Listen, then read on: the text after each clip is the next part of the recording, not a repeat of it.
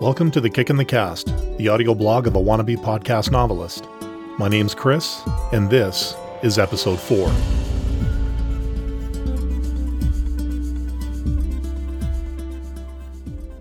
Hello, and welcome back to The Kick in the Cast. I apologize for the lateness of this episode, but I had a few technical and personal issues to deal with this past week, and it was only recently that I was able to get it all sorted out. I hope the weather treated you well this past Memorial Day weekend, and that you were able to enjoy some time outside. Today, we're continuing with Chapter 3 of Outcast. As always, I'll be cross-posting this to the original Outcast podcast feed, and if you're listening to this on that, I welcome you to subscribe to this show at feeds.feedburner.com/kickinthecast. And so, without further ado, here's Chapter 3 of Outcast. Outcast, a novel, written and read by Chris Fitston.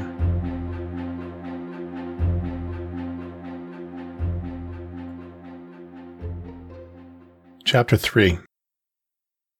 Is it possible to fight for something, even if you know that the object is either false or unattainable? Can you honestly put your heart into a task, knowing that in the end, it's nothing more than a futile gesture recognized by only yourself? Can one's sense of duty override common sense? Maybe that's why when soldiers went into battle, it was on a need-to-know basis.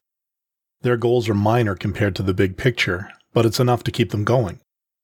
It's enough to drive them to give their all to the task at hand and damn the consequences.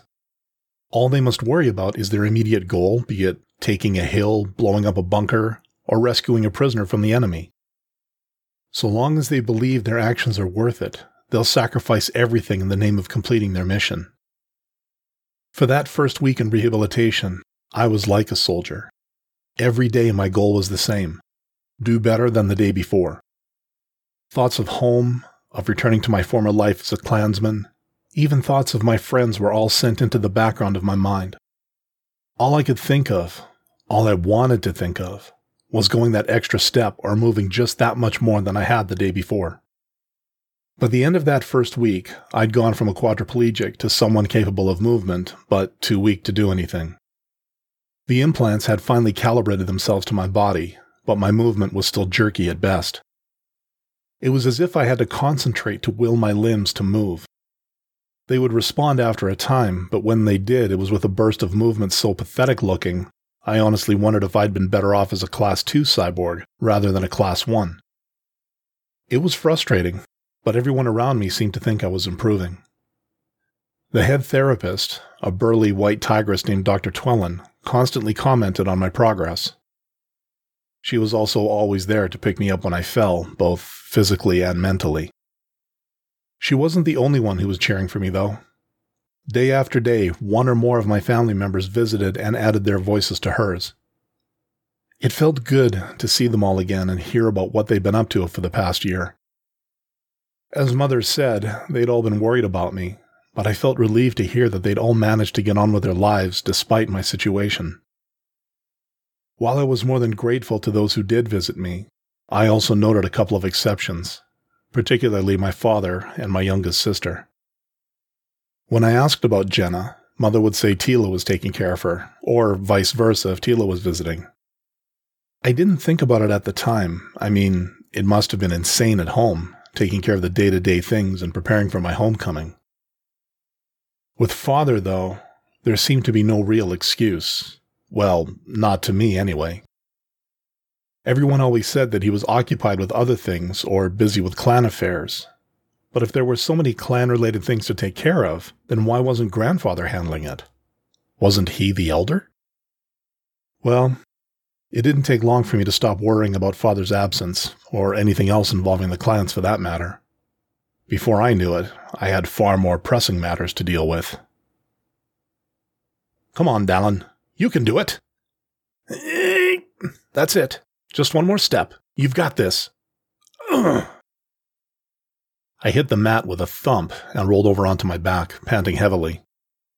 I slowly covered my muzzle with my hands and forced myself to breathe normally once more. Sweat soaked my palms and feet, but I didn't care at that point.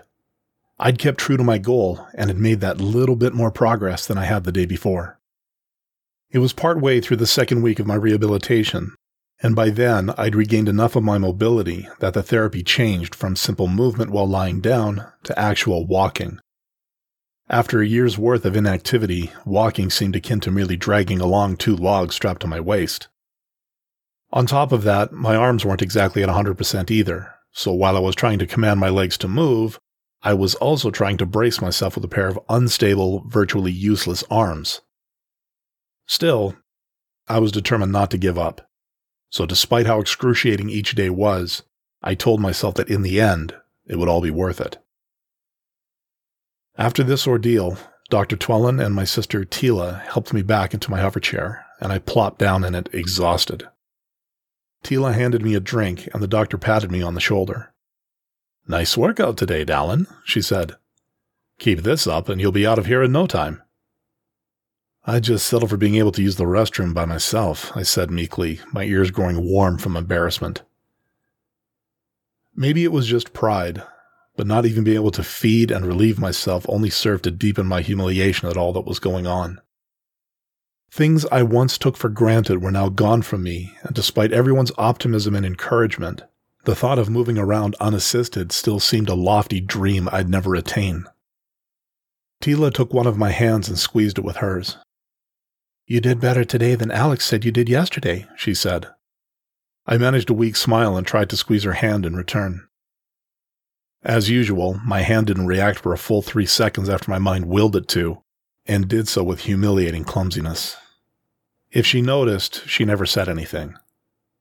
"I can't wait till you get home," she said. "And I know someone else who's waiting for you too." At that statement, my ears perked up. At first, I thought she meant Jenna, but the knowing look she gave me told me someone else had been wondering about my recovery. Someone I'd hopefully soon call my wife. Arranged marriages aren't nearly as common in the clans as they used to be. For the first few centuries after the Ascensions, many clans started intermingling to help keep their gene pools from degrading from all that internal breeding during the Age of the Warlords. Prearranged marriages both sealed clan alliances, but also historically helped keep the lineages as consistent as possible. Whatever the reason, my clan and the Winter Stalker clan had decided on such an arrangement. The Winter Stalker clan is one of 2 known Najari clans in the Kerala Valley area. The Najari are assassins, contract killers for hire by any in the clans so long as their requests fall within the rules of doctrine. I believe the Terrans had a similar institution in their ancient times, the Ninja. I'd known Shiana Nache all my life, it seemed. As far back as I can remember, she'd been there with me. Even as we both grew and gained other friends, we always found time for each other. It wasn't until much later that we learned of our eventual marriage, and even when we did, it didn't change things between us that much. If anything, we ended up looking forward to it. All this time, though, I'd barely thought about her. I was too focused on my recovery that our upcoming wedding was the last thing on my mind. However, now that Tila had mentioned it, the thought of seeing Shiana in her ceremonial wedding gown began dominating my thoughts. I was about to say something when Dr. Twellen stepped up. All I could do was wince. I knew what was coming, and as much as I didn't want it to, there was no way I could stop it. Tila knew as well, and with her help my shirt came off, and she led me to a massage table. There, they placed me face down on it, my muzzle slipping through the face ring at the head. Now, some of you might think getting a massage from a female would be an adolescent male's dream come true. And maybe it would have been for me too if my body was merely suffering a bit of tension and not still trying to learn how to move again. See, the implants, while busy calibrating with my muscles, were also running signals through my nervous system at close to 10 times the normal rate. The result? Well, needless to say, every square millimeter of my body was a wee bit more sensitive than most, and what Dr. Twellen was about to put me through made me wonder if those health clubs everyone talks about aren't just some kind of torture chamber, only slightly modernized from the Warlords' days. The moment Dr. Twellen touched me, I gasped. "Oh, relax," she said, and started in on my shoulders. Her touch was like fire, and it took several moments before my muscles stopped resisting her and submitted to her touch. I kept my eyes shut tightly, silently counting the seconds before this ordeal would end and I could just go lay down. I tried to focus my mind on anything but the present.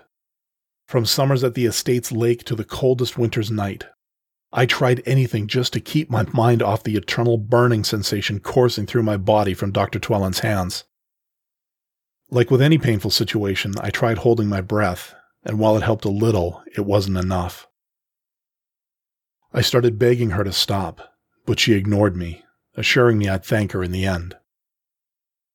I could feel myself beginning to shake. My fists clenched and unclenched, each of them still taking their sweet-ass time to do so after my mind willed it. This reluctance, this agonizing slowness, this robot-like existence was growing too much to bear, and this mistress of torture above me was burning me with her very touch. Why couldn't it all just stop? Stop! Stop! I roared at the top of my lungs and my arms shot forward, gripping the massage table and squeezing. I was in so much agony I never noticed my fingers dominating the metal tubing onto which I'd grabbed. I heard the metal creak as it deformed, and only then did I try to pull them away. Unfortunately, the implants hadn't received any kind of command to release my grip on the table, and in that one moment, my life took a decidedly interesting turn. The table gave way as my arms began pulling on their own. The fabric and foam top ripped easily enough, and the metal underside stretched and then yielded. The sound of the metal tearing was deafening, and by the time I'd stopped pulling, the massage table was torn nearly in half. I was staring at the floor now, only held up by my hands, which had finally obeyed my mind and released their grip. I forgot the burning sensation of my body in that one moment, and in its place, I felt the cold grip of fear welled up inside me. What had I done? How had I done that? I could feel the panic begin to rise, but I forced it back down. I didn't want to do anything that would cause my muscles to react like that again. The thought of potentially hurting someone, hurting Tila, forced my mind to keep my body still. So long as I didn't try to move, everyone here would be safe. I heard someone enter the room and the accompanying gasp. It sounded like Dr. Sheck. Sure enough, the moment he stepped close enough that I could scent him, I recognized him. "Well," he said, "I can't say I've ever seen someone so desperate to avoid a massage that they try to go through the table." "What happened?" I asked. "How did I do this?" "I don't know yet," the doctor said. "We'll run some tests and find out, Dallin, I promise. Now, just stay calm. Your sister and Dr. Twellen are going to help you back to your chair, all right?" I nodded and only winced a little when they lifted me from the ruined table and back into the hover chair. I looked over at the table as my sister pushed me out of the room, and for a moment I began to wonder, if I could do that to a table, what could I do to those 4 Paklas who attacked me that night? "Well," said Dr. Sheck, "it seems there's been an unforeseen side effect of the implants." "What's that?" asked Mother. After the incident, both she and Richard came to the hospital to keep Tila company while I underwent more tests. "On a human," said Sheck, "the implants are designed to mimic muscle tissue. Normally, the patients notice a slight increase in strength, but it's negligible. However, given the difference in Bengalan gravity, and our kind's increased muscle density compared to that of a human, that strength increase is slightly amplified." "Slightly?" I said. "Doctor, I tore that table in half, and I couldn't control myself when I did." I could feel my anger rising. "What have you done to me?" I could see Dr. Sheck tense for a moment, but it quickly passed. This wasn't the first time he'd dealt with a patient's outburst. "I told you this was a new treatment, Dallin," he said. We're all in unfamiliar territory here, and like with any kind of treatment, there's always some, unexpected developments. Unexpected developments? Is that what this is? I raised my hand 3 seconds after wanting to. You call this a... The doctor kept his gaze, and I let my arm drop back down. I started mentally kicking myself for speaking the way I did. He had spared me from a life with bulky and questionably reliable prosthetics. Moreover, it had only been a couple of weeks since these implants had activated. I knew I was being impatient. Who wouldn't be? But more than that, the thought of not being the Tiger I used to be was terrifying. I mean, that wasn't much to ask for, was it? To have my life back the way it was? I'm sorry, I said. I had no right to yell. I don't know what to do. I'm not sure either, Dallin, he said. But if you're willing to trust me, I promise you I'll do all I can to make sure you get better. You will walk again. That I promise. The look in his eyes said it all. He believed with all his heart that he could do it. All I had to do was give him a chance and trust him with my life. I looked at my family who were there, and they all nodded in agreement. I then looked back at Dr. Sheck. All right, I said. What do you need me to do? There were more unexpected developments because of the implants. With the increased strength came the potential for too much exertion on the body. With both my arms and legs so augmented, I could run longer and faster than some of the cheetahs I knew. However, it was the equivalent of strapping a fusion thruster onto the back of a hover cycle. The rest of my body was now too weak to support the added power my implants were capable of. Once I was able to move properly, a dead sprint at top speed could induce a severe hypoxia episode, suffocating me. The solution was another surgery to supplement my cardiovascular and respiratory systems with more implants. Unlike the groundbreaking surgery Dr. Sheck had performed on me a year ago, this procedure was as commonplace as keeping one's claws correctly trimmed. In an age where the pursuit of vice was an interstellar pastime, the toll of such excesses on the body was heavy. Decadent foods from distant worlds, exotic tobaccos, and other such narcotics played havoc with the Bengalan body. Organ adjustments and/or replacements to prevent people from paying the ultimate price for their indulgences was a booming and commonplace business in the medical community. It only took a day for me to recover from the surgery, but the result wasn't much different than before. I could still barely walk or move my arms, and when I did, it was the same jerky motion that it had always been.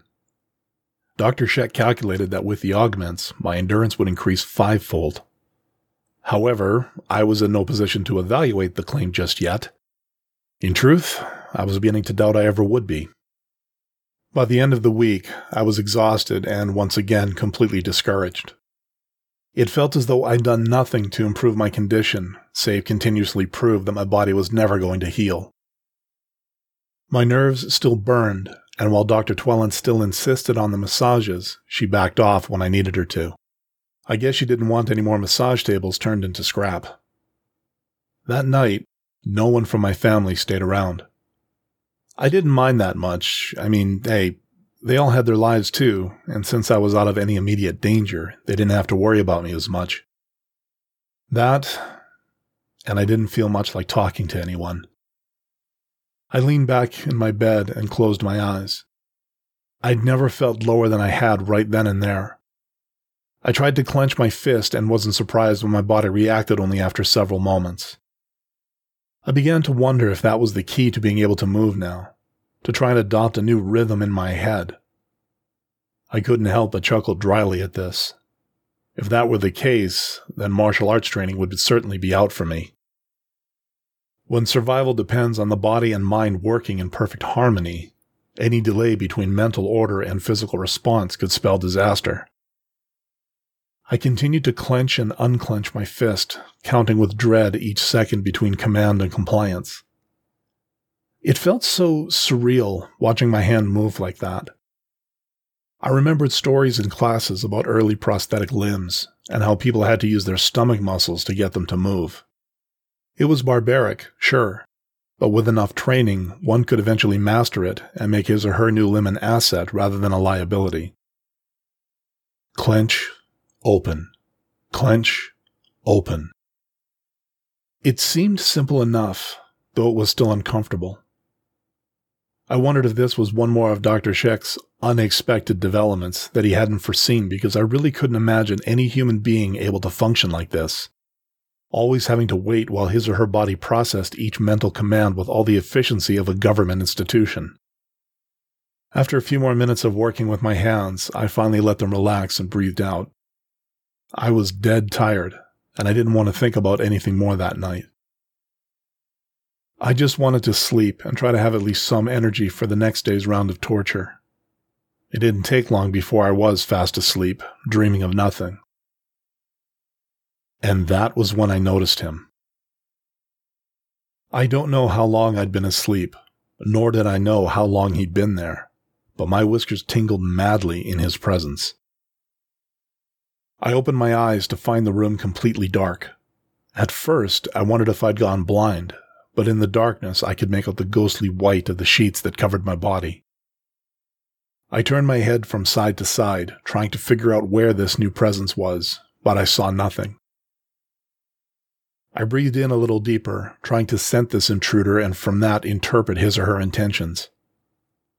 I felt relieved at the lack of aggression in both the scent and the electricity in the air. The intruder had strength, yes, but instead of aggression, this presence regarded me with bemused curiosity, as though I were a freak on display. The scent was unfamiliar to me as well, though I could sense it was a tiger. Far older than me, and perhaps even older than Father. Whoever he was, though, he was no clansman. "Who are you?" I asked, trying to sound brave. The intruder didn't answer at first. I could feel myself beginning to panic. Even though I'd torn a table apart just recently, that damn 3-second delay would do me no good if this Pakla was here to finish me off. For all I knew, he was one of the thieves who'd left me for dead a year ago, mere meters from the main road. "You pound on the door with your right hand," a voice finally said. It sounded hollow, dead inside. Yet, in that ancient voice, I found a sense of comfort. "Yet you hold the key in your left." "What do you mean?" I asked. "You know the answer to your riddle," said the voice. "Yet you deny yourself that which you need to see it." "And what do I need?" My whiskers flattened against my muzzle as I sensed the intruder's presence pressing closer. I still couldn't see him. I could only sense him leaning in closer to me. He offered only one word, but it was all he needed to say. "Time." And then he was gone. I thought about what he said. Time? What did time have to do with me? Dr. Sheck said the implants would need more time to adjust, but even he was growing increasingly skeptical each day. Time. I closed my eyes again, but I didn't fall asleep. My head was still reeling from the visit. The intruder, for all his mystery, was trying to help, but why did he have to be so damned cryptic? What door was he talking about? What key? It didn't make sense. Time. I began running through my fist-clenching exercise routines again. The delay was growing frustrating, and I growled weakly. I wanted to shout at the top of my lungs, forcing by mere conscious will for my body to obey me as it had once before. Yet for all my mental screaming, it simply felt as though I was yelling at a door? My eyes shot open. The revelation hit me like one of Father's gut shots during sparring. The door. The pounding. It was my mind relentlessly trying to bully the implants into working. But what was this key, this other choice? How did the answer to this lie within me? You know the answer to your riddle. Time. I started to think of the quieter times at home when we would all gather for worship or sit quietly in the war hall during our training sessions. During those sessions, Father always taught us that our body's energy was like a river. It had a flow that was natural and that was very resistant to immediate change. Like a river, you cannot force your body's energy to shift by mere brute force.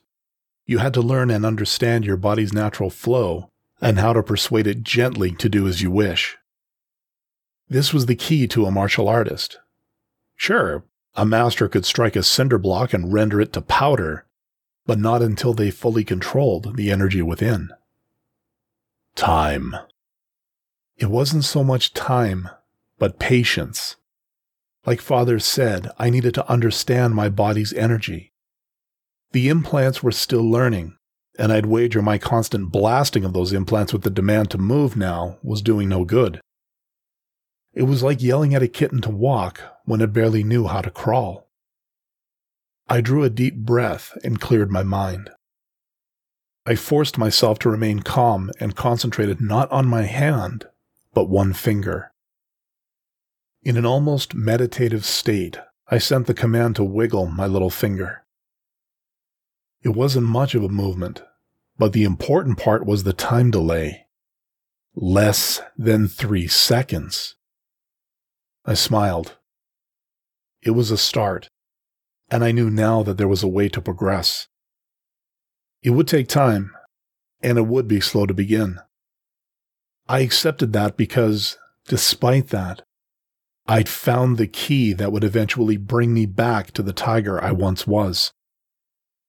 This soldier would not only take one more step than normal tomorrow, this soldier would take one step faster.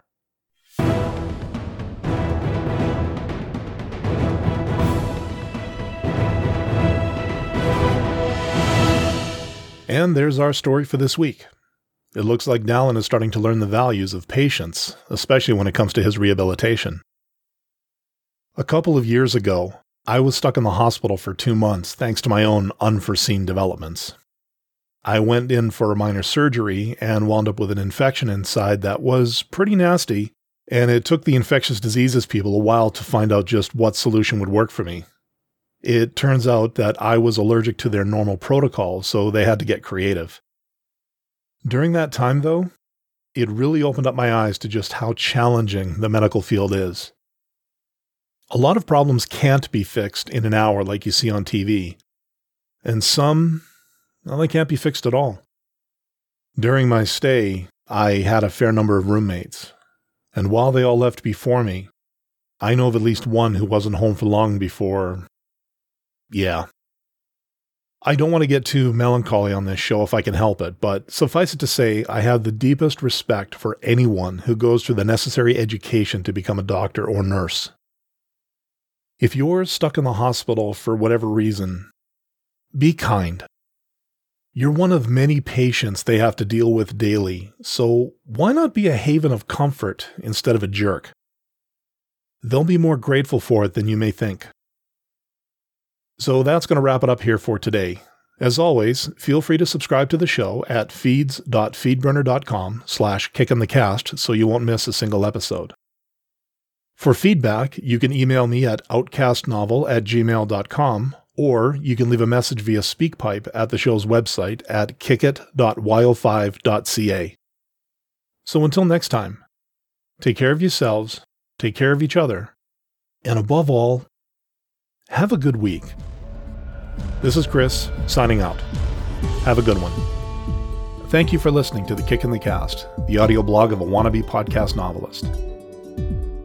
For more information, please visit the show's website at kickit.yo5.ca. And to leave any feedback, please feel free to drop an email at outcastnovel@gmail.com. Thank you for listening, and hope to see you next time.